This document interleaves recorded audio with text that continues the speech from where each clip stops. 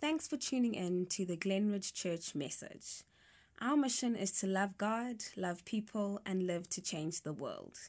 If we can help you in any way at all, feel free to reach out to us on hello@glenridge.org.za. Setting apart, what an absolute amazing time we're in. Amazing is probably not the right word, but just a phenomenal time that we're in.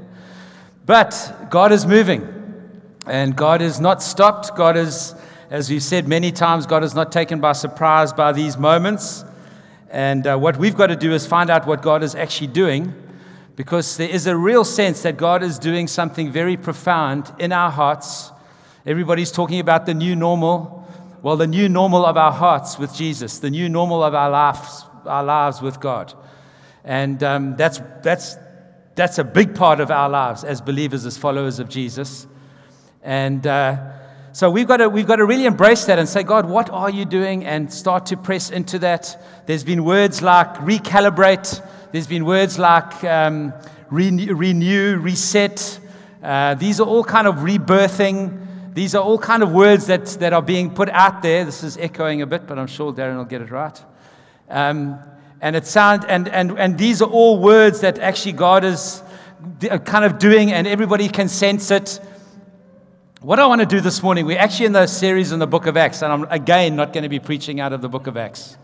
So if you've been here for 2 or 3 weeks, you wouldn't even know that we're in the book of Acts. But because we've been doing other things, we've kind of gone down a rabbit trail of God really speaking to us. And friends, really what we want to do is we want to be faithful what God is saying to us as a community, what God is wanting to put us into our hearts, and make sure that we are doing that thing. And as a community, and then as leaders, as elders, as shepherds, we want to make sure that we are shepherding everybody towards that goal of what God's doing. And so that's why we kind of don't mind going on a rabbit trail. But we felt God say, actually, God's calling us to a radical Christianity. A radical Christianity, which means that there's a big contrast between who we are and what the world is. If there's no difference, that's not radical. That's just being the same. But actually, there's this thing that God wants to do in our hearts that is profoundly radical. And so we spoke about finding your first love, and I preached about being lukewarm, what that looked like, and what God was wanting to do. He wants us to have a hot, fiery love for Him, and to be living our lives in such a way. Heather spoke about a quest that we're on, and actually the people that you go on the journey with make a big difference to the journey that you're on, as well as to the ultimate destination that you're going to. Jan last week spoke about radical disciplines for a radical disciple. It's like, and she spoke about be still and know that I am God. One of the disciplines that we have is just to be still in a very hurried and a very busy, in a world that's calling for our attention all the time. Cell phones and tablets and all sorts of things, telephones and just radios, and just all the time there's just this noise. And Jan encouraged us just to be still and allow God to speak and allow God to form. What I want to talk about this morning is out of Nehemiah chapter 4, if you wouldn't mind turning there. Whenever God wants to reset, renew, rebirth, wants to take something forward, we've got to know this, as we're going to have opposition to that. And I think for some of you, I spoke to 3 or 4 people this week, actually you're in the midst of the opposition. God's calling you. There's a faith to step into something new. There's a faith to step into something more. And it's amazing how many people are making big decisions now. Kind of, when I say big God decisions, I mean, like they're wanting to step in, but actually they're in this vulnerable place and they're kind of not sure what's going on. And I want to speak this morning about the opposition that we can expect, the opposition that we know is coming in a season of rebuilding and in a season of rebirthing, out of Nehemiah chapter 4. The context of the book of Nehemiah, it's actually that book, Nehemiah, is written in conjunction with Ezra, the book before that in the Bible. And Ezra was tasked by God to go and restore the temple after the Israelites had been in exile for 70 years. So he gets told that you must go and rebuild the temple. That's half the book of Ezra. The second half of the book of Ezra is Ezra teaching the people what it means to how to live in the presence of God and what to do, because they kind of been in exile and they've got to be re-educated on all of that stuff. And then Nehemiah is another story which follows on from that. And God tasks Nehemiah to go and restore the wall around Jerusalem. The temple's been restored. The priesthood has been restored. Education is being restored. And now God says, I want you to build a wall around Jerusalem and restore the wall so that Jerusalem can be a safe city. And so that's the book of Nehemiah. And Nehemiah chapter 1 to chapter 3, if you only read Nehemiah chapter 1 to chapter 3, you would think that Christianity is the most cushy, amazing life ever. Because actually what happens is he gets a heart for the city. He goes to the king, and the king says to him, listen, he was the cupbearer of the king, and he goes to the king, and the king says, why are you so downcast, Nehemiah? And he says, hey, you know what, I've got pain in my heart for my city that's in ruins. And it's a big step for him to do that, but he's been praying, and God opens the door, opens the king's heart to him. And the king goes and he says to him, well, why don't you go back? Why don't you take some people back? And by the way, I'll pay for it. By the way, don't worry, I'll give you an escort, I'll give you some bucks, I'll give you whatever you need. I'll supply, I'll give it to you. Nehemiah's like, shapers, this is incredible. And so they go back and they begin to build the gates of the city. And then they finish the gates, and then Nehemiah chapter 4 starts. You see, in Nehemiah chapter 1 to 3, when you've got a letter from the king saying that you're allowed to do what you can, you've been provided for, you've been protected, everything's there. It's absolutely amazing. It's like, God, you are so good. You are so amazing to me. And you're so good. It's just like everything's falling into place until Nehemiah chapter 4 happens. And they start to get opposition for the thing that God's called them to do. So let's read Nehemiah chapter 4 with that in mind. There's two guys, Sanballat and Tobiah, who are not cool guys. And they are causing these guys a lot of trouble. But let's have a look. Chapter 4, verse 1.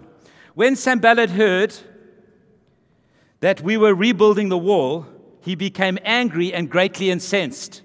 Sanballat is a leader in the area, and he is primarily concerned, so commentators say, that this is going to disrupt his trade. Cash. It's always around money. Money is always at the root of these evil things.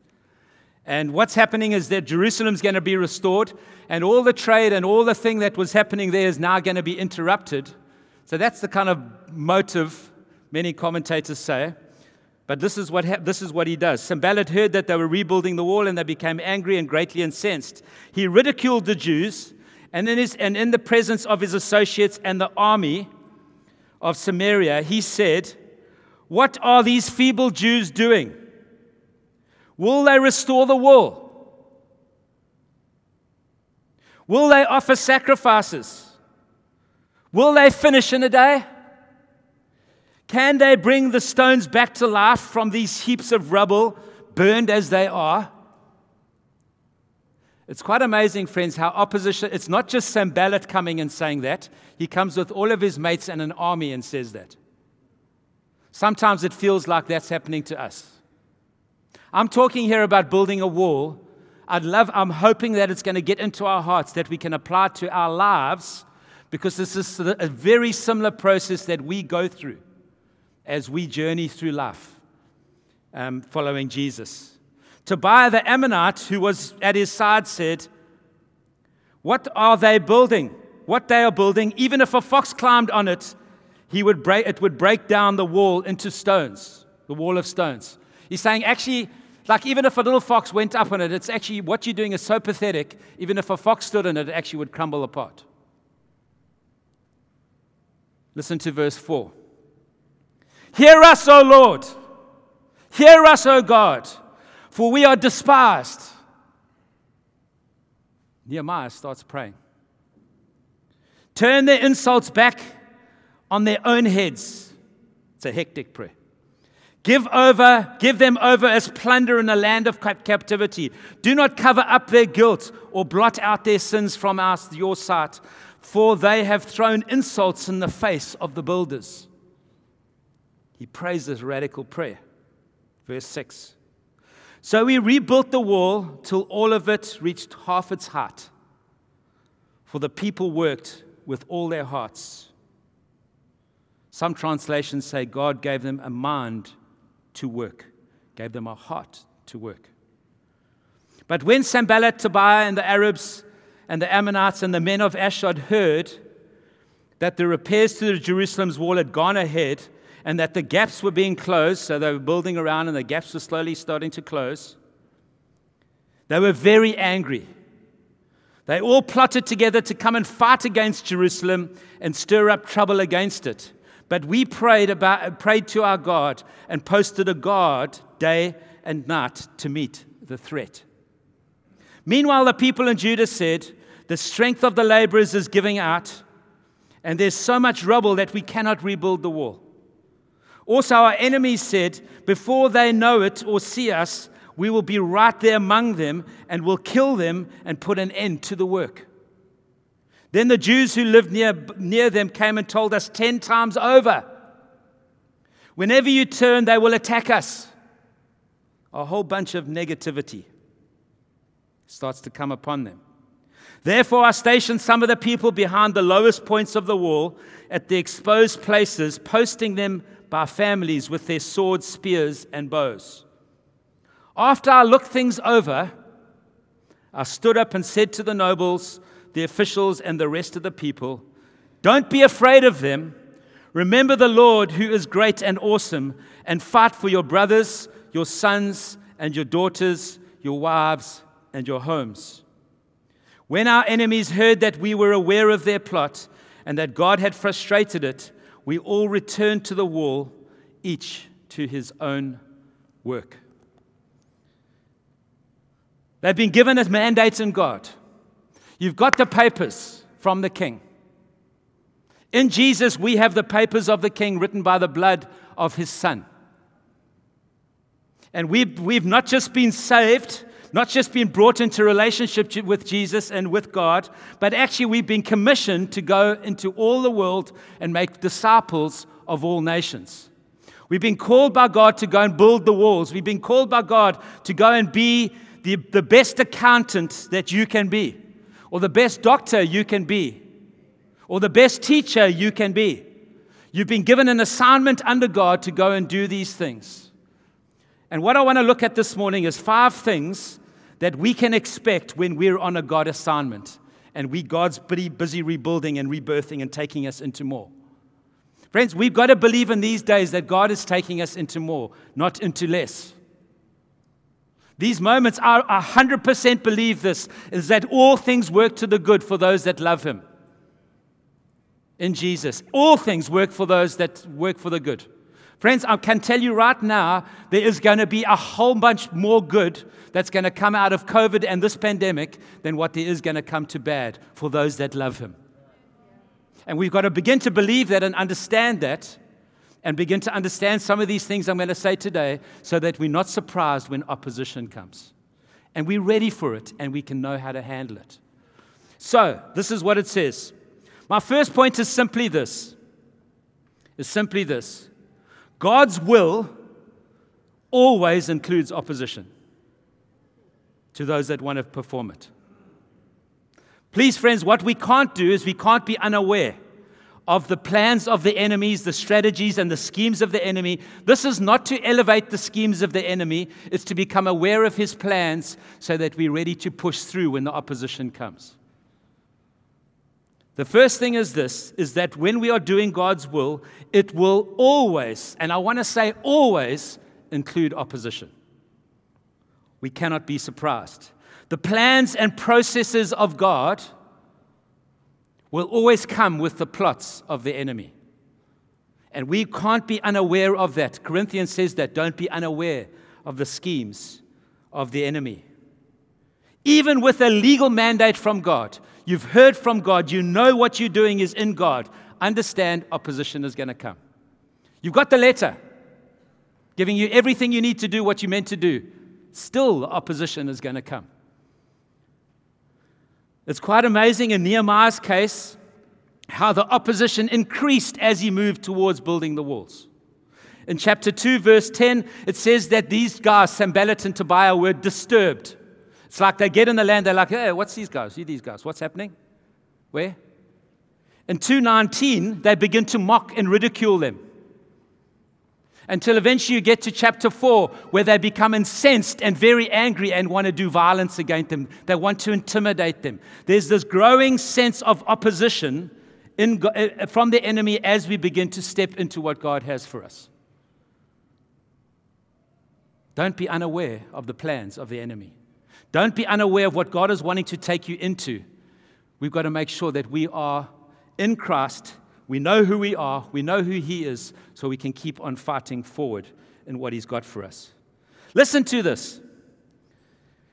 They catch them, and obviously, as I said earlier, they always do it with mates. You never get opposition with one-on-one. It's associates and an army come and say, right, listen, we're very brave because we've got our whole army here. Now listen to me. And these are the things he says. What are these feeble Jews doing? And friends, you will know this because I go through this. What are these feeble Jews doing? They bring focus around our weakness. The voices, the opposition always wants to bring focus around our weakness. What are these feeble Jews doing? It's not they're asking what are they doing. They know what they're doing. They just want to say, you feeble. And so when we hear the words, you feeble idiot, what are you doing? We know that that's not God, and that's the opposition, and now we need to turn that radio off and turn the other one on that says, you are strong in me. Will they restore the wall? The voices come to negate the prophetic intent over your life and the thing that God's called you to do. Will they restore it? Will they do this? Lots of questions, will they? You see, the plan of the enemy is to get us to question what God's called us to do. To get us to question God and get us to question what He's called us to do. Will they offer sacrifices? Is another question. Will they offer sacrifices? Will they give glory to God in this? Starts to question our motive. Is this for me or is this for God? Friends, I hope you're recognizing some of these things in your own life. You feeble idiot. Did God really say that? What are you doing? Is your motive good? Is it actually for you or is it actually for God that you're doing this? What about this question? Will they finish it in a day? Are you just going to pray this into being? I mean, how can these feeble people get on with this job? They want to undermine their courage, their optimism, their sense of God's called me to do this. We go out and we start doing it. They want to let them know, do you have any idea what you're taking on? Do you have any idea how big this job is? You think you're going to just come here and do it in a day? There's these voices all the time. The opposition comes in at the people of God. Can they bring these stones back to life, he says. He wants to undermine their ability. These are the questions that we face when we're doing anything for God.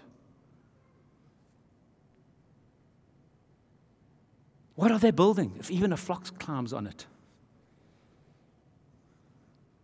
And even if you get it done, you're going to probably do such a bad job that it's not going to withstand a fox standing on it.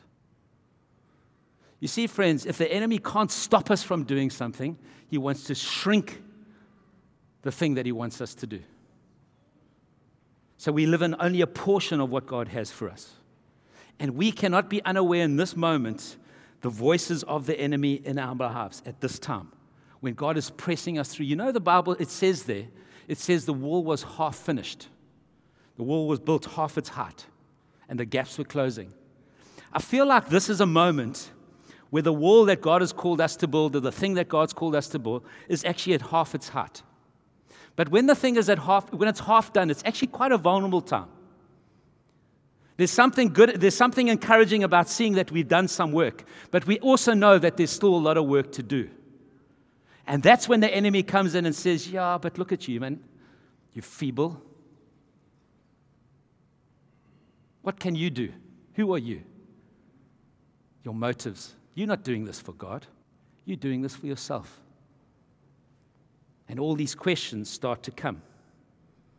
Remember, friends, Sanballat and Tobiah didn't care that they had an edict from the king to do this.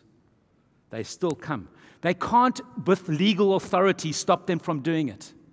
So what they do is they come to discourage them, to drain the faith out of their hearts, and to ask them all these questions, and to intimidate them so they don't step into what God has for them. Friends, God's got the wall is half done, half high. God has still got something for us that He wants us to fulfill, that He wants us to step into in this rebuilding, renewing, rebirthing thing. And at this stage, we cannot be listening to the voice of the enemy.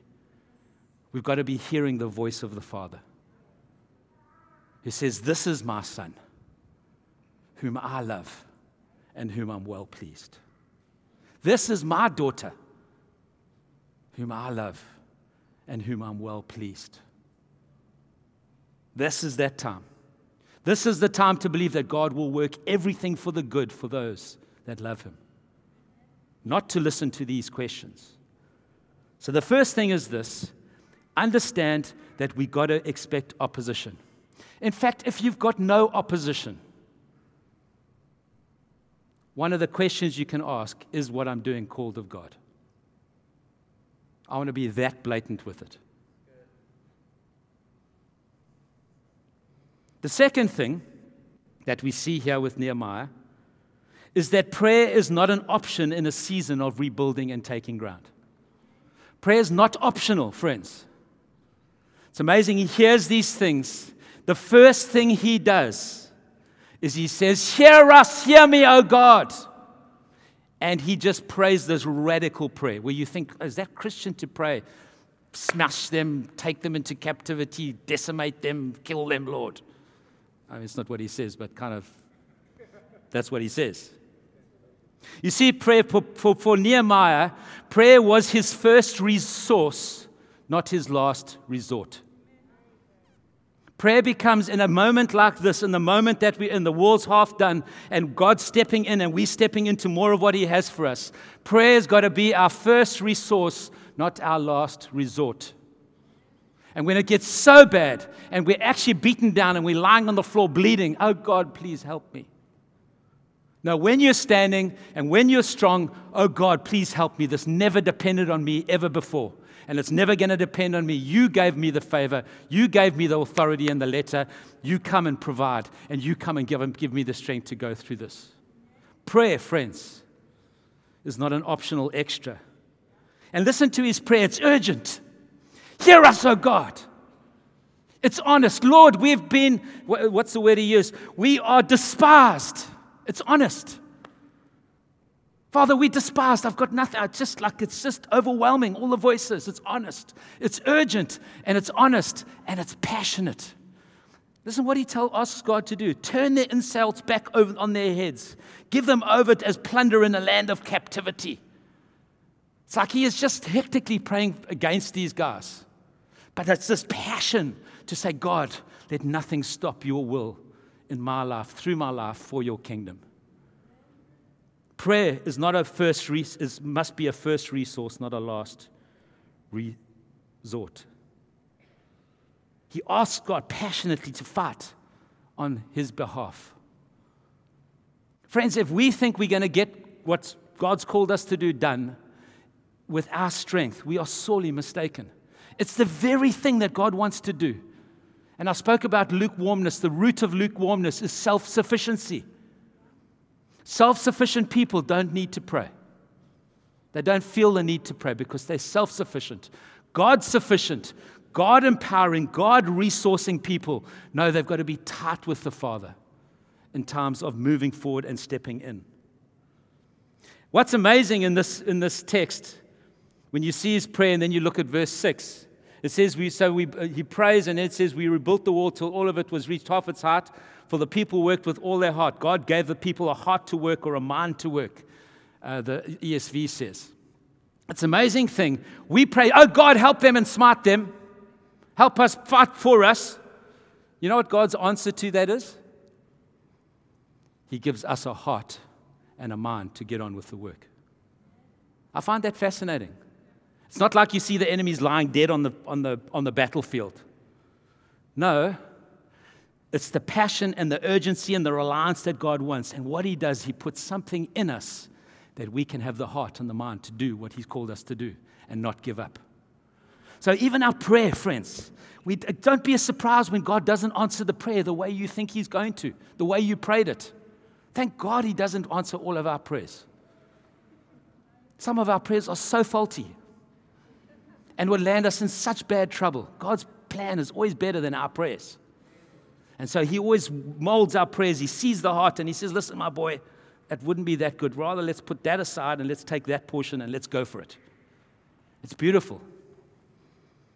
So number 2, prayer is our first resource, not our last resort, in a time of rebuilding and rebirthing and taking ground as we are in now. The third thing I want to encourage you with, doesn't seem like an encouragement, but it will. You can expect moments of discouragement in the journey. Don't be surprised when you have moments of discouragement. These guys had lots of opposition and they had lots of moments of discouragement. You see, friends, can I just say this about prayer under this kind of thought? See, prayer is not a convenient device for removing life's problems,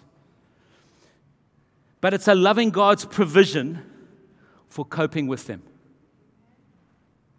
Prayer is not a convenient device for removing life's problems. It's the loving God's provision for coping with them. Gives you a heart, He gives you a mind to do the work, even in the face of opposition. It is significant that the halfway mark has been reached, friends. And I don't know if COVID is in its halfway mark, but I know this is we're a good way into the journey, and God wants us to complete the work, not to back off because of the feeling of opposition. It's like the middle overs of the cricket match, a one-day international. First overs, it's like hitting sixes because it's kind of the field spread out. And then the last overs is also hitting sixes. But the just getting the job done in the middle overs of a cricket match, that's where the team either gets set up or not. Friends, this is like the middle overs. It's halfway done, and actually we've got to step into what God has for us and not lose courage. Fatigue and discouragement were ready to set into these guys. And in some ways, it's like that for us as believers. What we cannot do is give in to that. It's amazing. Look at how they discouraged them. Verse 10. The people in Judah said, the people of Judah. You know, Judah means praised. They were the strong ones. They were the ones that led out when the Israelites moved out. The people of Judah say this. Verse 10, the strength of the laborers is giving out, and there's so much rubble we can't rebuild the wall. Friends, we will have moments of discouragement, and we will think we have not got the strength to do this. We will think that actually we can't do this. It's just too much. The financial thing, it's just too much. The relational thing, it's just too much, Lord. Actually, I just want to tap out. I just want to actually step back. I want to go back to captivity.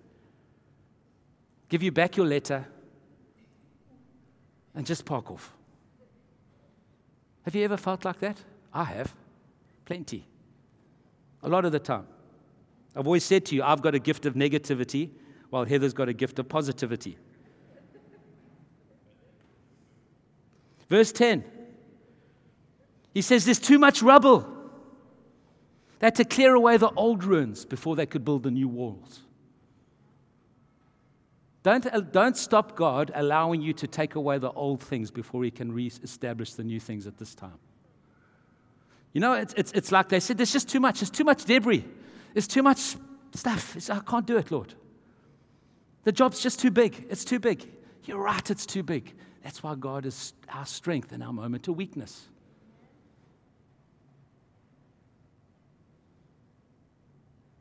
They were just overwhelmed by the daunting reality of the practicalities of, actually, I can't even just build a wall. I've got to take the rubble off first.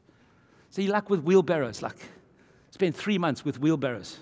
You haven't done anything. You haven't built anything. All you've done is clear stuff away. Does that not feel like some of our lives? Friends, you will expect moments of discouragement. And remember this, people will be used by the enemy to discourage us. Verse 12, he says, whichever way you turn, there'll be opposition. You're thinking, oh God, that's what my life feels like. It's like I'll turn this way and the flipping garage door breaks. And I turn this way and the washing machine falls apart. And I turn this way and my kids are doing something they shouldn't be doing. I turn this way and somebody's criticizing me. I turn this way and there's financial, what's happening here? I got a 9,000 Rand electricity bill this month as a gift.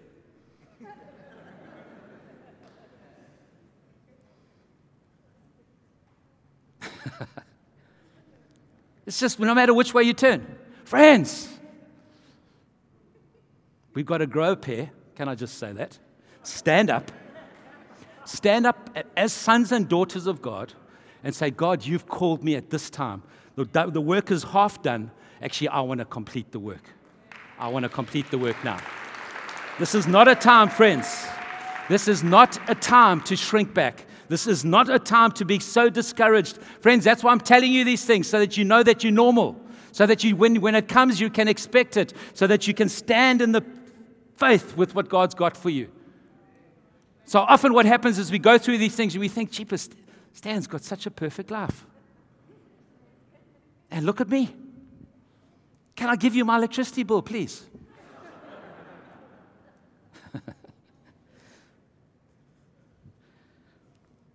The third thing is expect moments of discouragement.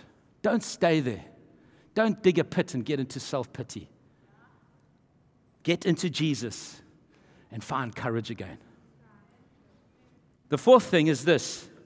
He prayed and he posted a God. He prayed and he posted a God. Friends, it's not a time to be super spiritual. Well, it's okay. I've prayed, so I don't need to do anything now. Super spirituality, the devil loves super spirituality. He finds a passive church, an apathetic church. We pray and we post to God. We pray and we do the things that we know we can do. And we allow God to empower those things that we're doing through our prayers. He posts to God day and night. Not just during the day, not just during the night. We all know what it's like to wake up at 2 o'clock in the morning with panic over you and thinking, oh God, I'm not going to make it. Post to God day and night, not just the night when you're panicking. Make sure we're praying during the day. Make sure that we're giving time to God during the day so that we can overcome the night moments. It says he posted to God at the lowest points and the exposed areas. Friends, I want to say to you right now, and I really feel this in God for us. In a time of God expecting you to move into something new, all your previous low points are going to be tested. You once did porn, but you don't now. Watch for your low point. Watch for your exposed areas. Make sure that you are building up and make sure that we are aware of our low points. Because the enemy's coming back there. He's not going to test you at your strong point. He's going to test you at your low point first. And let's be people that understand what God is doing at this time and make sure our low points are well built up in Jesus. That we can withstand what God is wanting to do and take us into what God is wanting to do. He posted them by families. He posted a God by families. Friends, this is about a family thing. It's not just about you. Think of your family. He posted them with swords, with bows and spears, and he put the full armor of God on them. This is a moment, friends, to take the full armor of God, all that God is and all that His God has said, and make sure that we are guarding our low points, guarding our exposed places, so that we can make sure that we can move into what God has for us over this time. He prayed and he posted to God. And lastly, the need for good spiritual leaders is absolutely crucial at this time. This is what he says. After I had looked over things, so he posts to God, and Nehemiah says, after I looked over things. God gives the church elders, leaders that can look over things. God gifts us to be able to look over things. Overseers, it's called. And the job of the overseer, the job of the one that stands back and looks over things, is look what he says. He tells them, don't be afraid, remember the Lord, and fight for your brothers and sisters. Is to give perspective. You see, in this time, you've got to pray, you've got to plan, and you've got to get perspective. You've got to make sure your perspective is always big. And so my job on a Sunday, and this is why, friends, do not grow weary. It talks about in Hebrews chapter 10, verse 24, and get out of the habit of meeting together. This is a moment, friends, this is a moment in God where we constantly need people to be saying, don't be afraid. God's with you. Remember the Lord. He is great and awesome. Remember Him. Remember Him. I'm telling you today, remember God. He is great and awesome. He will never leave you. He will never forsake you. He is fighting on your behalf. He is with you and He will take you forward. There's nothing that you can do to offend Him in the blood of Jesus. Nothing. Your sin does not stand against you in Christ. Christ's blood covers you so that you can step into what God has for you, into relationship with Him and onto the mission that He has for you. My job is to remind you that God is great and God is awesome and that He's for you. And then my last job is this, according to Nehemiah, is to make sure that you understand what you're fighting for. It's for your, look what he says. It's for your brothers, for your sons, your daughters, your wives, and your homes. The fight that we've got now, friends, is for a future generation. And so what God has done is He has seen it fit that we will be the generation that will walk through COVID and this pandemic. And my job is to tell you, to remind you, not to be afraid, to remind you about a God who is great and awesome, and for you to never forget that what you do now has bearing on the generations to come, and we need to do it well. Amazing, huh? The value of being in a church family, friends. Don't get out of the habit of meeting together, Hebrews chapter 10, verse 24 says. Especially in these days. You know what it says there? This is also part of my job. It's a gift to you from me. Spur one another on to love and good deeds. Provoke one another on. It's actually quite a hectic word. It's not like pat, carry on. It's like spur, like get moving towards love and good deeds. The other words are like incite. In the Strong's Concordance, like an alternative rendering could be incite one another to love and good deeds. Like incite's a hectic word. Or irritate one another on to love and good deeds. Friends, God has got so much for us. And we've got to make sure that we are living in the wonder of all that He has for us. We've got to make sure that we are not surprised when opposition comes. We've got to make sure that prayer is not an optional extra in this season. We've got to make sure that moments of discouragement can be expected, but in Christ we overcome, and in the body we overcome. We've got to make sure that we pray and we post to God. Do the practical things, not just the spiritual things, and allow God to take us forward. And lastly, the importance of gathering together, being under spiritual leadership for good perspective, is a blessing to you. Father, I ask you for your power and your life to be upon us now.